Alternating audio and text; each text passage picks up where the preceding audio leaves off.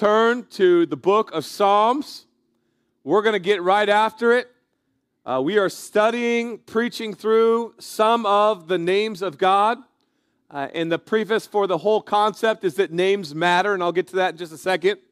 But I want to start by going to something that David wrote while he is praying to God as a catalyst for starting off this sermon series. King David said, "O Lord, our Lord," Psalms chapter 8. I'm going to read it, then I'm going to break it down. We're going to verse by verse this piece of scripture. But I'm going to read the whole thing first. "O Lord, our Lord, how majestic," if you underline that. "How majestic is your name in all of the earth. You have set your glory above the heavens, and out of the mouth of babies and infants you have established strength because of your foes. To still the enemy and the avenger when I look at your heavens, the work of your fingers, the moon and the stars which you have set in place." And he says this, and this is kind of a famous passage. He says, "What is man that you are mindful of him, and the son of man that you care for him? You have made him a little lower in the heavenly beings and crowned him with glory and honor. You have given him dominion over the works of your hands. You have put all things under his feet, and the sheep and the oxen and also the beasts of the field and the birds of the heavens and the fish of the sea, whatever passes along the paths of the seas, O Lord, our Lord." And then he says it again, and when he says something twice, take note, it matters. "How majestic is your name in all of the earth." And the opening thesis for our time together, and we're going to be studying this summer, Downtown's doing their own study, is that names matter. And the name of God stands above every other name. There's not even a close second. There's God's name and the rest of us. But I want to give you some evidence as to why names matter. Who in here has children that you love? Like a lot. You guys remember naming your kids?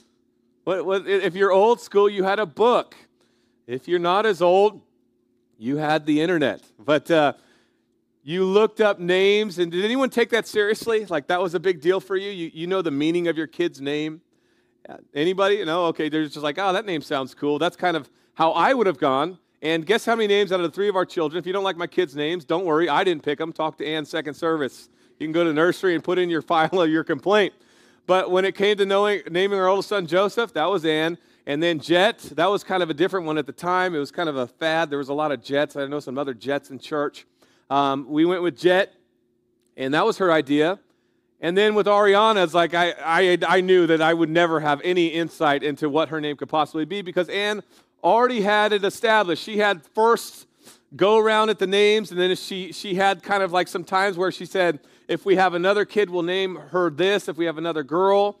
And I basically had nothing to do with it because names matter, and she said that was her God-given right to have first dibs at the names. And the reason that they matter is because your name is a gateway. You can write that down. Your name is a gateway to who you are. Your name is a gateway to who you are because names matter. You see names matter in a variety of contexts. Back before you could Snapchat, which was like a long time ago, I know, or before you had social media and you wanted to meet someone to potentially date them, court them, and marry them, the first thing that you would do with a pickup line, like I'm a product of the 90s, you actually had to talk to a person face to face. And so you'd go to the mall when you're, like in 9th, 10th grade, and your parents didn't know this about you. I'm talking about myself, like I'm outside of myself. And you wanted to talk to a girl, you'd have to muster up the courage. The first question you would ask the girl is, what is your what? What is your name? Can I get your digits, right? I mean, you'd have to build that relationship. Maybe you had a pager, and you would give them your, I'm going way back in the vault, but you'd have to know the person's name if you wanted to seek a potential relationship with them because names matter. We know names matter even in the context of how we court, how we get married. I know this isn't politically correct, but ladies, just so you know, and it's South Dakota, so it's kind of fair game to have this discussion. If you want to keep your name in the context of marriage, you are going to offend your future spouse if you are a female. Why does a woman change her name? Well, she changes her name because she believes to do so is to be with someone for the rest of her life, and the two are becoming one, and they're taking one name, and it's from a position of love and oneness and a belief that there's a better future with that name that you're attaching yourself to and that you are now owning. Because names matter. Why do you get nicknames? Because nicknames are actually terms of endearments. They're descriptors, and it really fits in the Old Testament like a nickname. You would name something after a person, place, or thing. There are certain names that are off limits. If you want to know if names matter, just know that you'll never name your kid certain things. When Ann was going through the list and she was looking online, there were certain names that were off limits. Hitler, not going to happen, right? Judas, not going to happen. Benedict, Arnold, Johnson, never was a consideration for any of our children's names because names matter. In the famous words of Will Smith, the sacred reality of a name, get my wife's name out of your mouth. Names matter. If I built my case, it's week 1. And so when it comes to God's name, we make associations with that name. There are several names for God in the Old Testament. They're fascinating. Something we've never talked about in New Life in the last 15 years that I've been a pastor here at this church. But there are associations with names. And so with the names of God, there are associations. We'll kind of play like a word association game quick before we break down this text. If I say Elon Musk, what do you think of? Tesla. What else? That wasn't mine, so I'm going to keep going. You think of money, right? Lots of money. You think of Tesla. When I say LeBron James, what do you think of? Second place. Not even. I think fourth place. You think of a great basketball team, but a guy that's annoying. But LeBron James, basketball, Tiger Woods. Don't make this too complicated and get in the weeds. All right? Joe Biden. Don't answer, right? Donald Trump. All right, let's move on. All right? There are associations with names. From Genesis, I actually toss that around when I say that to the first service. Let's go for it. But from Genesis to Revelations, there are names for God and compound relationships in Scripture with the names of God. And the reason is this, that God is complex. I didn't think of this statement on my own, but I sure want to quote it.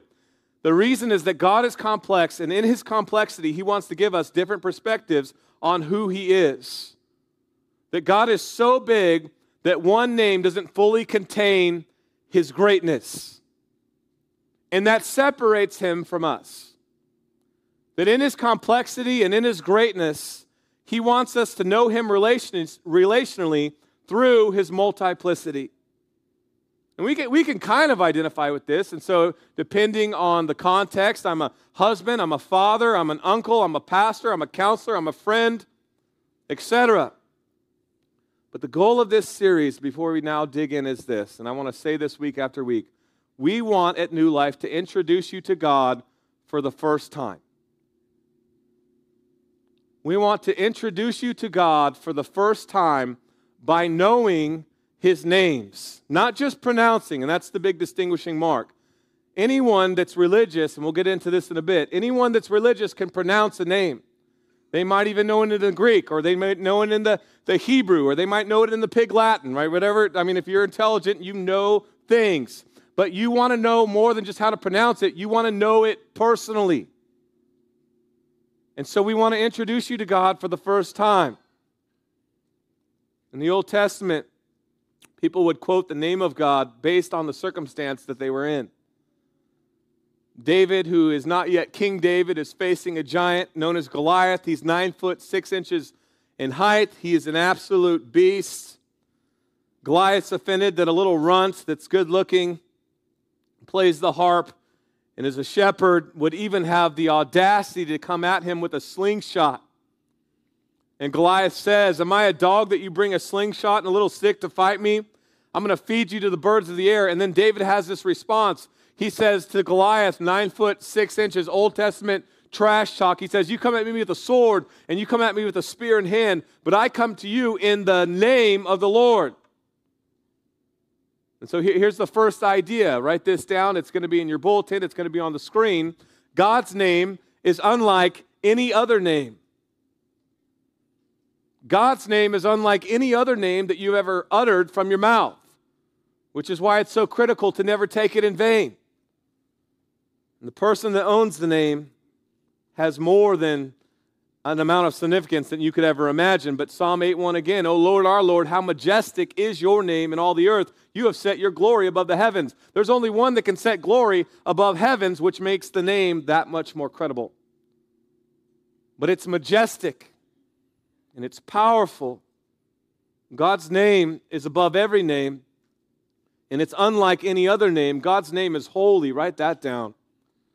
You come in here from a liturgical background, one of your primary complaints, and there's a handful, is that we don't say the Lord's Prayer enough. And I just want to caveat that by saying we 100,000,000% believe in the Lord's Prayer. It's Jesus' prayer. And I grew up a good Presbyterian, so I do know it by heart. We said it every week in church. But the way that it starts out is, Our Father who art in heaven, hallowed be thy name. How many of you grew up and thought to yourself, that's great, what does that mean, hallowed? Well, hallowed just simply means holy. And holy translates to be sanctified, to be set apart. And the idea is this: Our Father in heaven, holy is your name, set apart, that's how holy translate, is your name. I'm not going to mix up your name with anybody else's name. I'm not going to lump you into a conversation with the rest of us, because you can do things that we can't do. You are holy. And so I'm going to treat your name with a different type of significance, because the position that you hold is different. So based on how important your name is, or the scope of your influence, your name is used accordingly. And so in my house, I think I'm a little important, or in the church, maybe I'm a little important, so I have a name.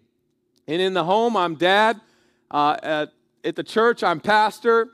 But then I leave this space, like I just took a road trip to pick up a 2007 Honda Civic for my daughter. That was a gift from my wife's uncle. And because I am incredibly frugal / super cheap, I got on a plane, got an airplane ticket, and drove that thing back straight without even stopping to eat unless it was at a gas station, because I'm a road warrior. But when I left and I went to Virginia, and I had a great time for, the few hours that I was there before I hit the road with her in-laws, or her family, my in-laws, no one knew who I was. And so it was just, like no one cares, right? You leave Aberdeen, if you've been in here for a while, it's like you're living into a cheer scene where sometimes you want to go where everyone knows your name. You leave Aberdeen, it's like you don't exist. And the reason that I don't exist is because I'm not that big of a deal. The scope of my influence is limited. And so the titles to my name are limited. Your name has to match your level of influence. But God's name is like no other name. It's like no other name in the history of mankind. And so God's name is to be taken in a very serious vein, no matter what the context, because it's God. Because no matter where he goes, he's a big deal. The opposite of hallowed is to take the Lord's name in vain. And so it's empty, it's without meaning, it's without substance. To make fun of it, to joke about it, to forge it, to use it, like we talked about with the Ten Commandments series, in an unauthorized manner, is to take the Lord's name in vain, and that's something that's off limits for God's people, but for everybody. And it's in over all the earth, no matter where you go, God is doing a work, whether you recognize him or not, and it stands over everything. And so God's name is like no other name. Verse 2, he says, out of the mouth of babies and infants, you have established strength because of your foes to steal the enemy and the avenger. So here's the idea, that God's name is reserved. And it's counterintuitive based on how you see God. If you know him personally, then you already know this about him. But God's name is reserved for those that are dependent on him. And so let me just break down that verse again. Out of the mouth of babies and infants, you've established your strength. How counterintuitive is that? That's not the way the world operates. And we establish our strength through those who have the most influence, no matter where they go. And we attach ourselves to that influence. And we understand that some people are a big deal. And then in religious circles, it's the same way. In religion, you're allowed to pronounce the name of God. And you can break it down however you see fit. But when it comes to Christianity, it's not just another religion. It's based on the basis of a relationship with God.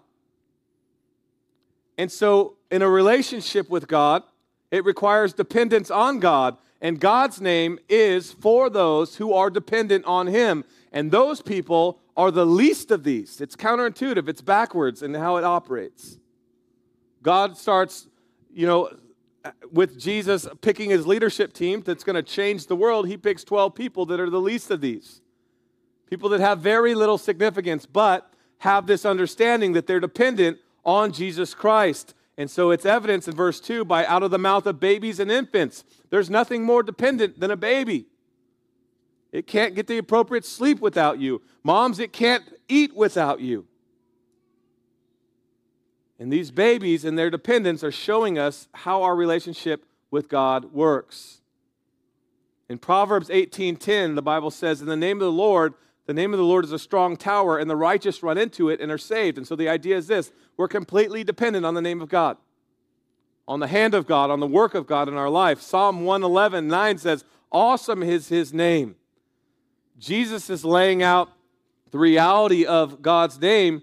And Jesus says in Matthew chapter 11, I thank you, Father, that you have not revealed yourself to the proud. That when we know your name in our revelation that comes from you, that we know your name based on the fact that you told us who you are, and you tell the people who you are based on the humility that they come to you with. It's childlike faith. Verse 3 says, when I look at your heavens, and this is interesting, so stay with me here. David says, when I look at your heavens, the works of your fingers, the moon and the stars which you have set in place, I see something. He's going to say in the next verse in just a second. He says, what is man that you were even mindful of him? Why are you even paying attention to us? You are so great. You are majestic. Holy is your name. That's the name above every name. And you set this entire motion into place by the work of your hand. Number 3, write this down. God's name is powerful. It's powerful. Here's something I never would have thought of on my own. I want to bring this to you. When we talk about the move of God, we talk about the hand of God moving. But look what it actually says from David in verse 3. It's like ultimate power. When I consider your heavens, and then he says something that I never would have thought on my own. He says, when I consider the work of your fingers. So by the work of your fingers, you put the moon and the stars and the galaxy. You formed everything in this 6 days that you went to work. All of it, not even just from your hand, but from your fingers. Well, why does that matter? Let me give you a quick analogy as to why I think that's so significant. I have this 4-pound dog. His name is Rambo. Our other dog, his name is Rocky. We went Sylvester Stallone themes. He's 4 pounds, and we just shaved him, short-haired. He's like a miniature poodle mixed with something else. He's kind of a mutt. But if you want to get a picture of what Rambo's like, you guys know those Sarah McLachlan commercials? In the arms of an angel. And you know how those paid actor dogs are just looking at you with those goopy eyes? Our dog's like that, but a miniature version, and he just shakes like this. But he absolutely is a warrior. He's one of the most athletic 3-pound creatures you'll ever meet. And so this dog has a wiffle ball, and he's obsessed with it. It's like he has some mental health issues, but, at the price we paid for him, I'm not going to take him to the physician, so it is what it is. But the therapeutic tool for him is a wiffle ball, and so he's obsessed with it. He freaks out about it. He puts it at my hand, and then he wants me to throw it and run away. But if I don't play the game right, he gets incredibly frustrated. And so sometimes he makes me earn it from his mouth. I have to take the wiffle ball. So he gets these little miniature teeth lodged in the wiffle ball as a means of pushing back and having a tug of war with me. And it's easy to take from him because his head's the size of a peanut. But if I play the game right, there's a legitimate competition because my pinky finger fits within the wiffle ball. And it's like, now all of a sudden I'm losing 80% of my arm strength because I don't have my hand, I don't have my arm to push back with, I don't have my shoulder strength, I just have my pinky. And because he's 3.5 to 4 pounds, that's a good battle. And I stick it in the wiffle ball. But if I want the wiffle ball back and I want to, chuck it across the room and have him bring it back to the couch because my life is that interesting, if that's what I want to do, all I need to do to take charge is I need to grab it with the entirety of my hand and just rip it from his little miniature teeth. And my point is this. Look at this verse again. God's name is powerful. When I look at your heavens, when I look at the work of your fingers, with your fingers, not your hand, and I know this is just imagery, but still, just get an imagery of how powerful God is. God doesn't need to create the moons, the heavens, the stars, the galaxies, put breath in your lungs. He doesn't need even his hand, his arms, his shoulder strength to create. He just has this little paintbrush called his fingertip, and he's just orchestrating what he chooses to deem fit. And maybe you walk in here and you're like, well, that's great. Can we move on, please? I want to see the dunk tank. But for me, that's a big deal. Because there are a lot of things, not a few things, there are a lot of things that I freak out about in life.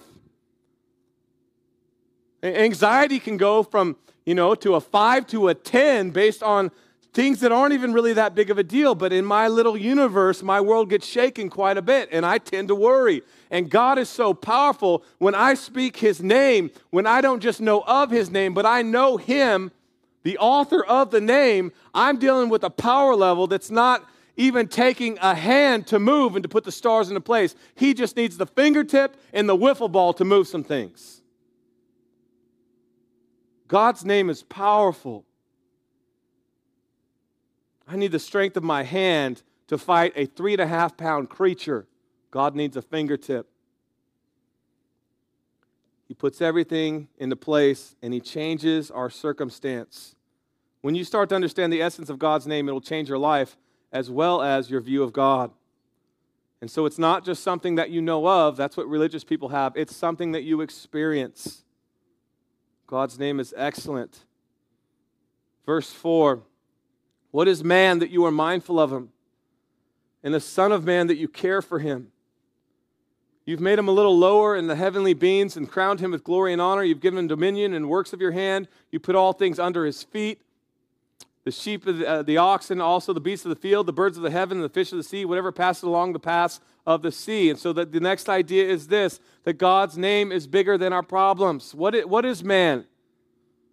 You can take care of everything. You give him dominion that you choose to give him.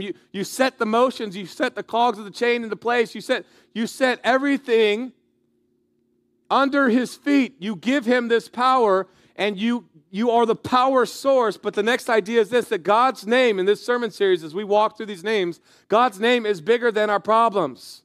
What is man that you take thought of him?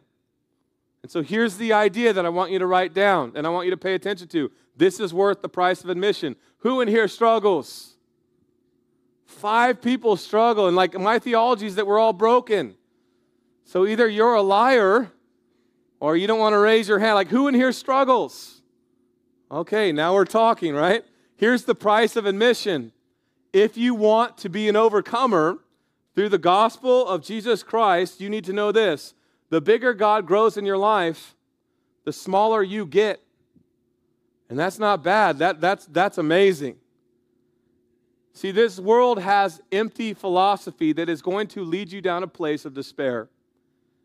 And if you don't find it out today or tomorrow, you eventually will find it out. And if you don't know who God is today or tomorrow, you'll eventually find out who God is, even if it's when you take your last breath. And hopefully you know God before you do that. But God is big regardless of how you view him. But the bigger God grows in your life, notice I didn't say the bigger God grows because he's already as big as he can get. And we're going to close with that in just a second. But the bigger God grows in your life, the smaller you get. And then the inverse reality is this. The reason we are so big is because we have such a small view of God.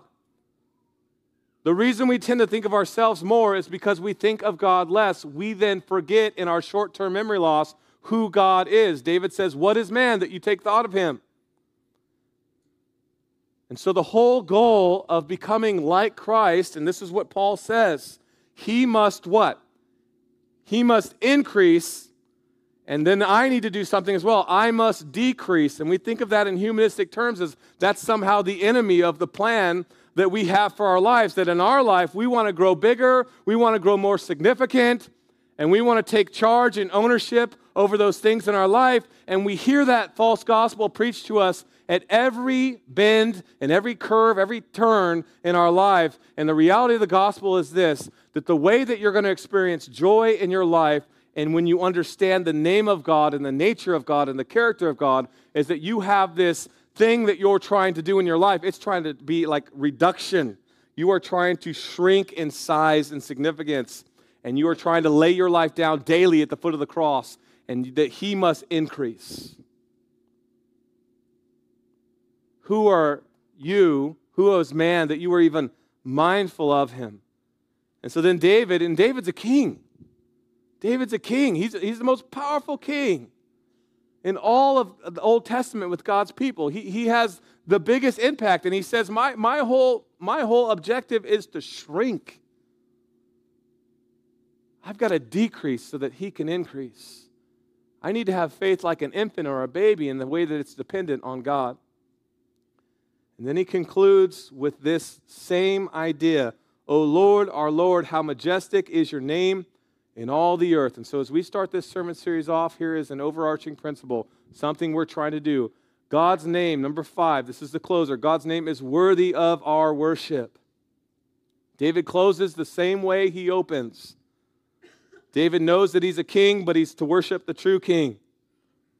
What does it look like to worship? We stand in amazement. We stand in awe. This is what we want to do this summer. We want to take a step back from our own little universe that we live in, and we want to elevate, glorify the name above all names.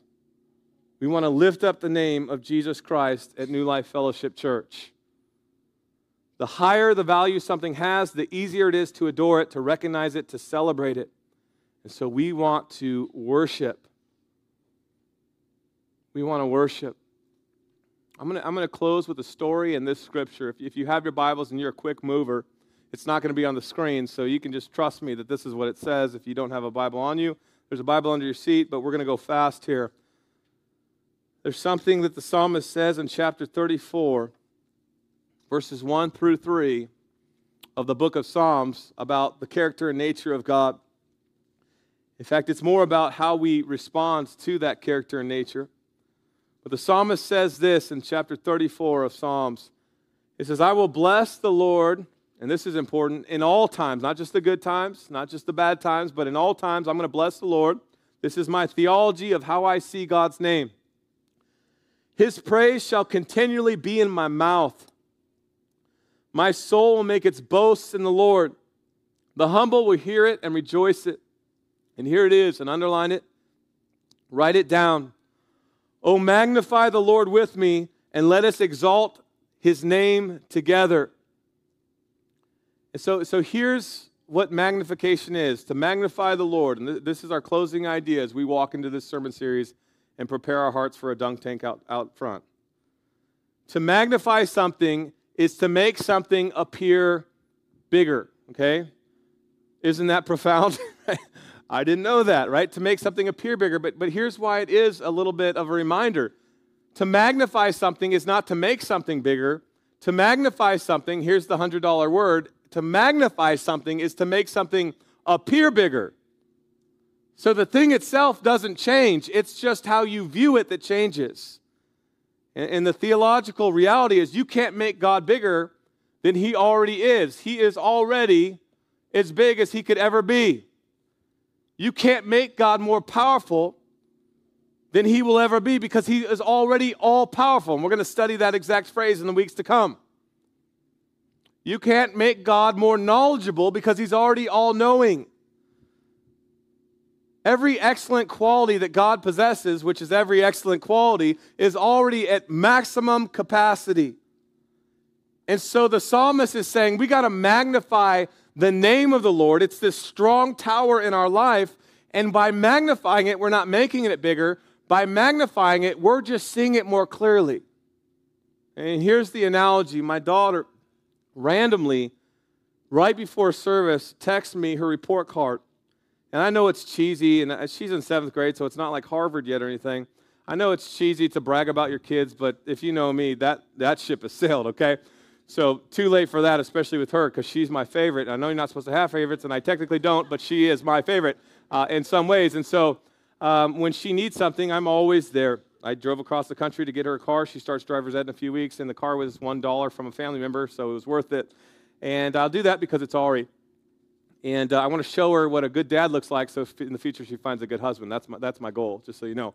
And so she sends me a report card, straight A's. And I don't want to brag, but the reason that's brag-worthy is if you know the Johnsons, that's called a miracle. That's a genetic anomaly. It's like, well, where did that come? Recessive traits. Dad, not straight A's. Mom, not straight A's. Brothers, no such thing.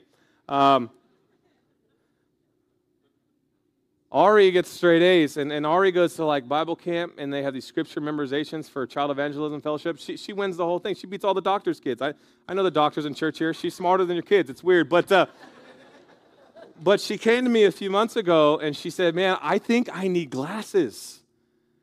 And I'm sure we all need glasses, but she is my Social Security plan, so I got to make sure she does well in school. And so I told her, well, let's set up an eye appointment. We went to the eye doctor out by the old Kmart over there, and sure enough, it's like she puts on these different glasses. Have you guys walked? I don't have glasses. I have bad ears but good eyes. And so she puts on these different glasses, and then she starts reading these things, and they go through all these tests with her. And sure enough, she desperately needs glasses. And when she puts on the glasses, she starts looking at things. And I remember when we picked them up, and then I drove her around at different sites, and she said to me this. She put on the glasses, which are magnifying glasses. They make things appear bigger than they are. When she put on the glasses, she said, Dad, everything I focus on seems clearer and bigger. Everything I focus on, like I can see that Wendy's sign, and I never realized, my oldest son is colorblind, and so he has colorblind glasses that he'll wear sunglasses, and it was like the whole world, we took him to Storybook Land with all the flowers, the whole world opened up to him, and everything he saw when he put on those glasses that were gifted to him, all of a sudden now he saw from a different perspective. Ari puts on her glasses, and she said, I see things in a larger and clearer way than I've ever seen them before. And so what I want to tell you, I actually brought some glasses so you could see. I was going to put those on, then I didn't do that. But she put these glasses on. She says it's changing everything. And when she's looking at something, like now she's reading a book, it's not changing the size of the print. The book is the book. It is what it is. When I send something out, it's a 12 font, if that's the way I send it. She's reading in a 12 font, but now she's reading the same thing with magnifying glasses on, and she's saying, now it is, the key word, appearingly bigger, even though it's the same thing. And I can see it bigger, and I can see it clearer than I've ever seen it before. And so as God starts to get magnified and worshiped and exalted, God appears bigger, your problems will appear smaller, even though right now, look at me, right now they're the exact same size. What if instead of circumstances needing to change in your life, your perspective needed to change? Oh Lord, our Lord, how majestic is your name in all of the earth. Because when I put on these spiritual glasses and how I see you, I choose to magnify your name, to exalt your name, and now all of a sudden, because I choose to worship you in the midst of the storms in my life, you become appearingly bigger, even though you're as big as you will ever be, and the problems of this world start to shrink, even though they're the exact same circumstances that I've always had. That's why we are worshiping the name of God this summer. We need to be in prayer, and we pray for God to take things from us, no doubt. But our biggest prayer should be, God, help me magnify your name so that my perspective changes, not even just my circumstance. Let's pray. Jesus, we thank you for your word. We thank you for the hope that we have in you, that at your name every knee will bow, every tongue will confess that you are Lord, that your name is higher, that your name is greater, that your love is stronger, that you are the hope of the universe. And help us this summer to take those magnifying glasses and put them on so that we can see you as bigger and we can see the gospel as clearer in our lives. We love you. We love you, we love you. And we pray this in your name. And everybody said, amen.